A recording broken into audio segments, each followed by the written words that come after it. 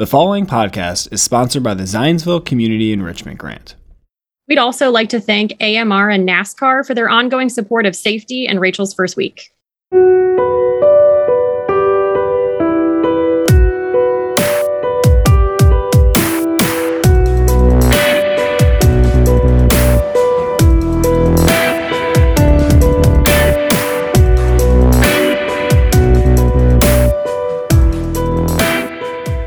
Hi everybody, and welcome back to Safety. Today, I'm joined by the wonderful Jill, an emergency medicine doctor. Jill, thanks so much for coming on the pod today.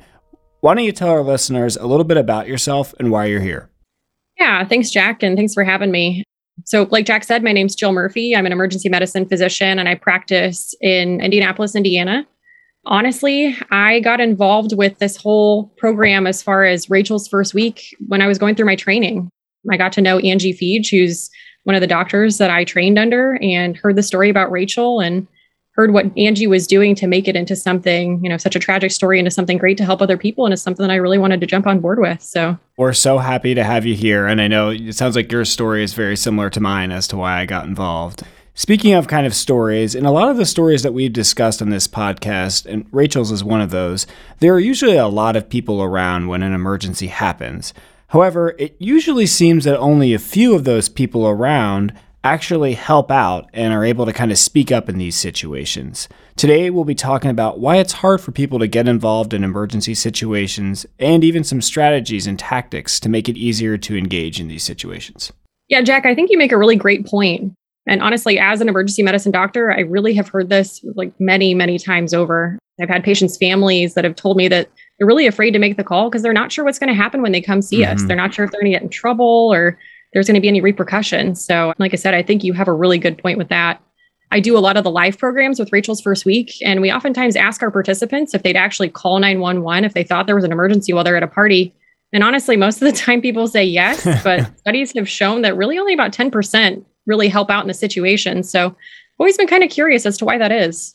And in these emergency situations, obviously there's a lot of things that are going on that affect why people tend to help out or tend not to help out. But one of the phenomenon that's really interesting that's been studied has a name, and it's called the bystander effect, and it affects all of us. Bystander effect? That sounds mysterious. Can you tell us a little bit more about what that is? Yeah, well, before I can get into that, I do have to tell you the story of Kitty Genovese and how her tragic death sparked the notion of the bystander effect. Tragic death sounds even more mysterious. You have my attention. I will warn our listeners, the details of the story are a little gory. Kitty was returning to her apartment early in the morning after finishing a shift as a bartender. As she approached her apartment building, she was followed by a man, Winston Mosley. Mosley chased Kitty and ended up stabbing her twice, causing her to scream out for help. That is terrifying. What happened next? Unfortunately, despite being in a very busy area of town, Kitty did not receive the help she needed in the time she needed it. Unfortunately, she ended up passing away due to her injuries before being able to receive the medical attention she desperately needed. Early reporting from the New York Times suggested that 38 people heard Kitty's cries but did not help. A recent review of this reporting has demonstrated that there were some people who did reach out to authorities, but it was too little too late. Regardless of kind of the number of people who ended up reaching out to help out Kitty, her story sparked psychologists to study why people did not help Kitty, dubbing it the bystander effect.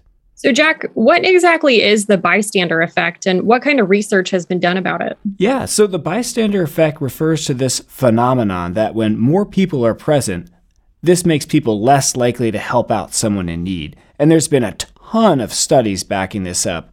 Without going into the details, there have been many studies to back this up in kind of a variety of settings, so not just life-threatening situations like what happened to Kitty. Yeah. So when reading for this podcast, I came across a really great study showing the bystander effect in action, kind of more in an everyday setting that we might see. So in this study, male college students, much like a lot of our listeners, were recruited to participate in what they thought was market research relating to board games, but it was really a study on the bystander effect, little bait and switch. After showing the participant to a waiting room, the college students were handed a questionnaire by a researcher who then went behind a curtain. While the participant worked, he heard a crashing cabinet, and the researcher called out in pain that her ankle was hurt and that she couldn't move. When participants were alone, they attempted to help nearly 70% of the time. But things began to change when other people were in the room with the participant. When participants waited with a paid actor, one that was trained not to respond, only about 10% helped out. And that's kind of the research that we use. Even when the students waited with friends, they still showed significant signs of inhibition.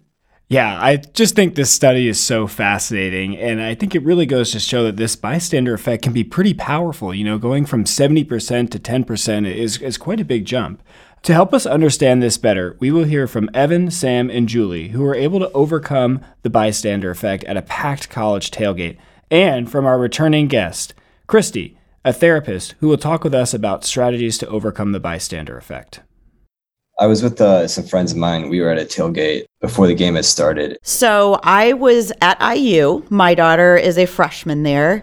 And we met up with some other friends of ours for a tailgate before the first IU game. I was tailgating with some friends and family. About an hour before the game, we decided to start walking over once we saw the crowds of people that started going. And there was a good bunch of us, probably about 10 of my friends, and we all started walking. It was the first home football game. It was beautiful outside. People were excited. People were cheering and chanting and stuff like that, running. People were having fun. We eventually got to the parking lot, and there was just a lot of people even still tailgating in there, so it was really busy. As we were walking, there was a guy that was probably like 8 feet in front of me. I've never seen him before. And then this guy tripped on a curb and kind of landed on a table that had a speaker and had some food on it and some other things. But then he continued to fall and he hit his head on the curb, and everybody kind of made the ooh sound. We look over and there was a big commotion and there was a huge group of guys. And I looked over and I saw this kid trip on the curb, and like slow motion in my head, I saw him fall down, hit his head. My daughter said she saw somebody fall, and then just a large group was forming. One of the gentlemen we were with said he saw a kid fall and he heard his head hit the pavement. Some people kept walking, but there were some people who just kind of stood there. One of his friends was trying to wake him up, like trying to get him up and get him out of there, keep him moving. But the dude wasn't getting up. He was just yelling his name, trying to grab his arm. And the dude wasn't moving. Dude wasn't even responsive. He wasn't making any noise. He wasn't talking. And that's about when I got to him. When I got to him, I saw his friend kind of trying to wake him up, trying to get him going. And that's when I got down and I kind of shook his shoulder, like, hey, you all right? And no response, nothing. And then I took my knuckles and I rubbed it into his chest super hard to try to get anything out of him. And there was nothing. At the same time, one of my friends who I was walking with also was trying to figure out what was going on. I ran over there and a lot of his friends were talking to this guy. It looked like he had been drinking. All of them are kind of a bit dancing around, very not balanced, to say the least. I could see a little bit of puke just on his lip. There was nothing else, but there was a little bit of puke on his lip. He's already unconscious, and he has friends that are saying come on, dude, you're ruining the day. Just get up, you're fine. I was just really shocked that his friends would even say that. And I looked at his chest and I kind of listened really quick, and he was not breathing. His face was starting to go a little purple, and I knew that he had probably puked, and I figured he was choking on it. So I opened his mouth and I could see immediately there was a lot of debris in his mouth. So I took my finger and I started scooping out all of the debris that was in his mouth and towards the back of his throat. And I kept doing that until eventually he coughed, but he was out of it. Even then, he was very much out of it, but he was breathing. So that was good. At the time, he was on the ground. His head was still on the curb. We didn't want to move him at first because I didn't know if he'd broken his neck, if he had any head injury that we didn't want to move his neck, but he started moving himself easily. He started moving his head around and he sat himself up. I was like, that was a really bad hit on his head. It was on concrete and automatically he was throwing up. It was really bad. And when I started talking to him, it was not just someone who was drunk. It was someone who just hit their head really hard, kind of couldn't really be in the moment.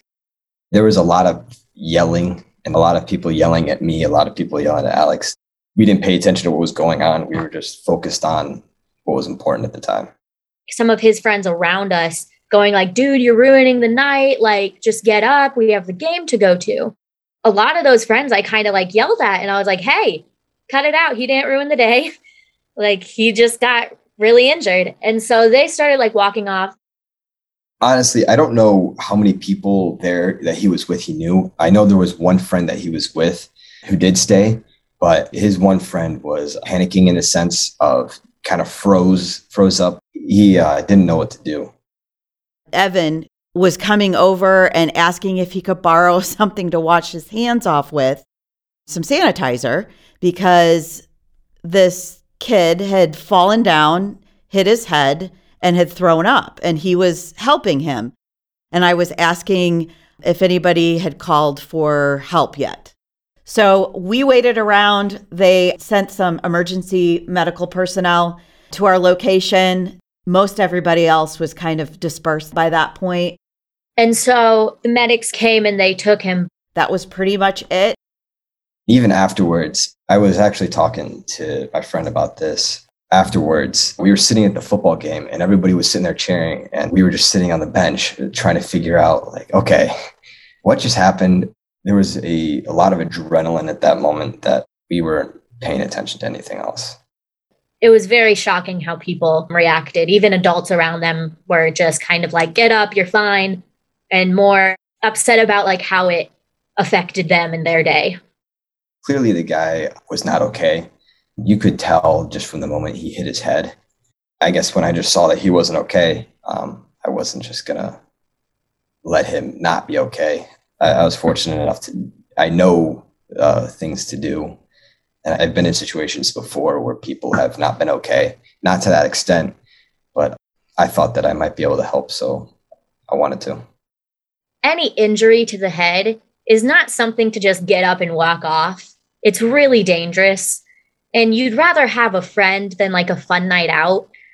I mean, I couldn't even imagine the guilt that those friends who were trying to make him leave would have if no one actually helped him and he had passed away or something, or he had brain damage. Like, it's just so much better to have your friend than, say, a night out drinking. I will never leave somebody alone if I think there's any remote possibility that they're not okay. I mean, even if you don't know what to do, I didn't do anything complicated, but even if you're in the moment and you are panicking and you don't know what to do, it's always good just to call 911. Call 911, and there is someone, wherever you are, there is someone who knows what to do. There's always somebody that has at least some experience, and some experience is better than none. And now I'm so excited to welcome a returning guest to the podcast, Christy. Thanks so much for coming back. Thanks for having me again. Really excited to have you on here and talk about a little bit more of the details of the bystander effect and how we can overcome that. So I wanted to open things up by asking you, what do you think makes it hard for people to intervene in these stressful situations? So as human beings, we experience a natural, automatic physiological response called the fight, flight, or freeze response. Mm-hmm. So it's our body's reaction to something that's stressful or frightening. Some people freeze up, others run away, some will jump right in. So depending on what your natural instinct is, you may be inclined to freeze or bolt versus fighting or jumping in to help. So since it's your body's way of ensuring that you survive a dangerous situation, your brain and your body get inundated with adrenaline. So the interesting thing about this is you can overcome whatever your natural inclination is. So for example, learning to calm your body down through using positive self-talk can bring you into the present moment. Although the physical symptoms during an emergency situation can be very overwhelming, remind yourself that it's normal to experience what you're feeling. So you may experience some anxiety, you may be fearful, you might feel shaky, you may even feel a lot of panic, and those are all very typical responses. But if you can remind yourself that it's just your body's way of coping, that you're in shock, and that you might be able to act despite whatever you're feeling. Yeah, I think that fight or flight response can be quite strong. I know for me in the hospital, I have to deal with some stressful situations, and I feel like my hands just are constantly shaking. But like you said, with some training, some deep breathing, these are things that you can overcome with training. Absolutely. So another way to kind of overcome this is tapping into empathy for other people, and it may be able to help you act a little bit differently. So if you can imagine how scary or helpless the person in need might feel, you might be able to overcome the paralysis that you're experiencing and also jump in. I think there's also a fear of doing something wrong or actually causing more harm. So, for example, if there's a medical crisis and you are not trained in basic first aid, you may not know how to help. Right. I think the most important thing is if you're unsure, at a minimum, call for help. Yeah, I think Christy makes really great points. I mean, we see it all the time where people just freeze up and they don't really know what to do because there's so many emotions that come on whenever you're witnessing an emergency, especially if you're not used to that. And really, like you're talking about doing something wrong potentially if you're not the adequately trained person to respond. So I think you make a great point as far as if you're not sure what to do or not sure how to process every emotion or everything that you're feeling in the moment, calling 911 is really a great reaction that will get the patient or get the person the help that they need. So in talking with Christy, it seems like a lot of people do think it's hard to intervene in the situations. And I kind of wonder if some of it has to do with the bystander effect. One thing that I've always wondered with that is, with the bystander effect, what makes it stronger or weaker? So the studies on the bystander effect unfortunately show that the more people that are around during an emergency situation, the less people who actually help. So you would actually assume it would be the opposite, right? So there are a few theories that might help to explain this. There is an idea of diffusion of responsibility. And what that means is the more people that are around, the less individual responsibility I might feel for whatever is currently happening. Yeah, I think this idea of diffusion of responsibility, we see this all the time in our day-to-day lives. I think if you get an email sent out to your entire class asking for volunteers, at least for me personally, I'm a lot less likely to respond to that. But if somebody comes up to me one-on-one and asks me, hey, can you help me out on that? I'm much more likely to help out. So, this term of diffusion of responsibility sounds kind of like archaic and hard to understand, but I think we see it every single day. It's just that we haven't really maybe noticed it as much. Yeah, absolutely. Another factor is social influence. So we tend to do what the majority of people around us are doing. So if they're panicking, we're also probably panicking.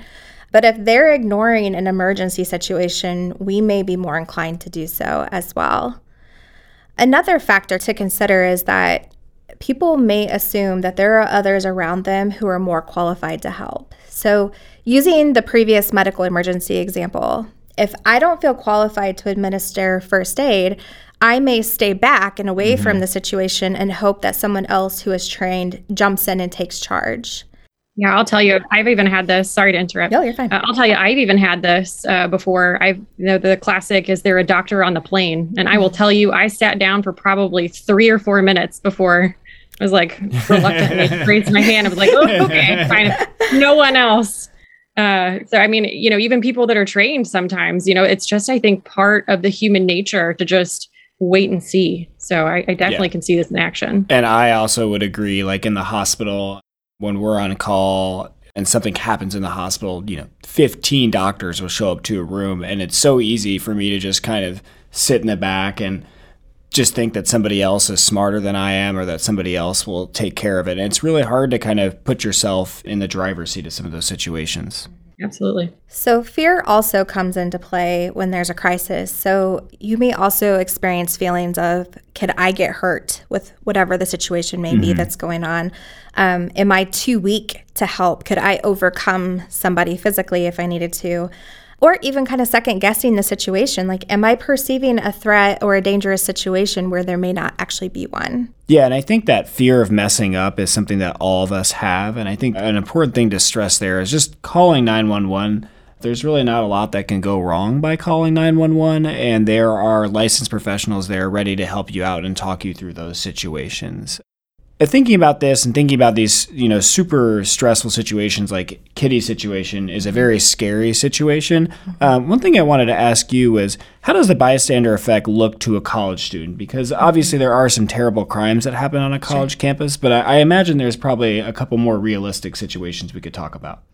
So it's important to note that most emergency situations in a college setting are not going to be nearly as violent as what happened to Kitty. Yeah. The most common emergency situations will probably be a peer drinking too much and passing out, or falls like the one that Evan and Sam and Julie discussed previously.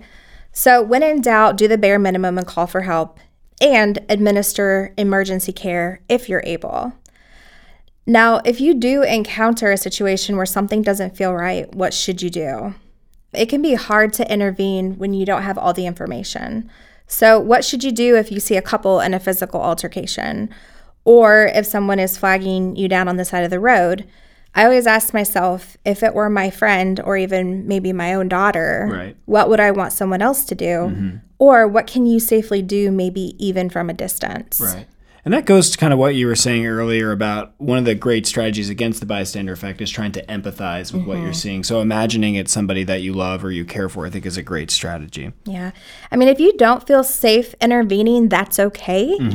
Just because we're discussing this on the podcast doesn't mean that we want you to put yourself in harm's way. Yeah, absolutely not. I mean, even in emergency settings, emergency medicine, emergency medical services, I mean, really the first thing you need to do is make sure the scene is safe. So don't put yourself in harm's way, but you can still help the person by calling 911. Yeah, absolutely. And personally, as a therapist, I'm a big trust your gut person. So if something feels off, trust your gut. So always be aware of your surroundings. And again, at a minimum, call 911, even if you're not sure what's going on. Time may be of the essence in the situation. So what can we do, Christy? Give us a little bit more. How can we help out? Yeah, absolutely. You don't have to be a hero. Sometimes just saying things like stop, call 911, help is on the way, may influence other people to jump in and help out. If it's a potentially violent situation, such as a physical altercation, you can often just intervene by asking if the person who's being harmed needs help. Asking things like, are you okay? Are you hurt? May potentially just save a life. Another way to reduce the bystander effect is to specifically ask someone by name to do something. So for example, I could say, hey, Jack, call 911, or hey, Jill, come and help me, please. And calling that out normalizes and kind of pulls people out of the shock. Right. And if you've ever taken like a CPR class or something, I know this is something that they talk about as well, specifically asking somebody by name and pointing to them. Whether or not they're talking about the bystander effect, it definitely helps people pull somebody out of that crowd dynamic and make them involved as an individual. So I think that's a great thing. Yeah, I think the role assignment is huge too, especially when you're witnessing such a stressful event. It'll kind of help give them a task to focus on rather than maybe all the other emotions that we've already discussed earlier. So we talked about some ways to reduce the bystander effect and some ways that the bystander effect kind of looks to a college student. One thing I was wondering is, what are some situational differences that affect how powerful the bystander effect is? You know, really, the biggest one is when you don't have all the details of a situation. If you walk in halfway through an emergency situation or you don't have context for what's going on, it can make it hard to make a judgment call on whether help is needed or not.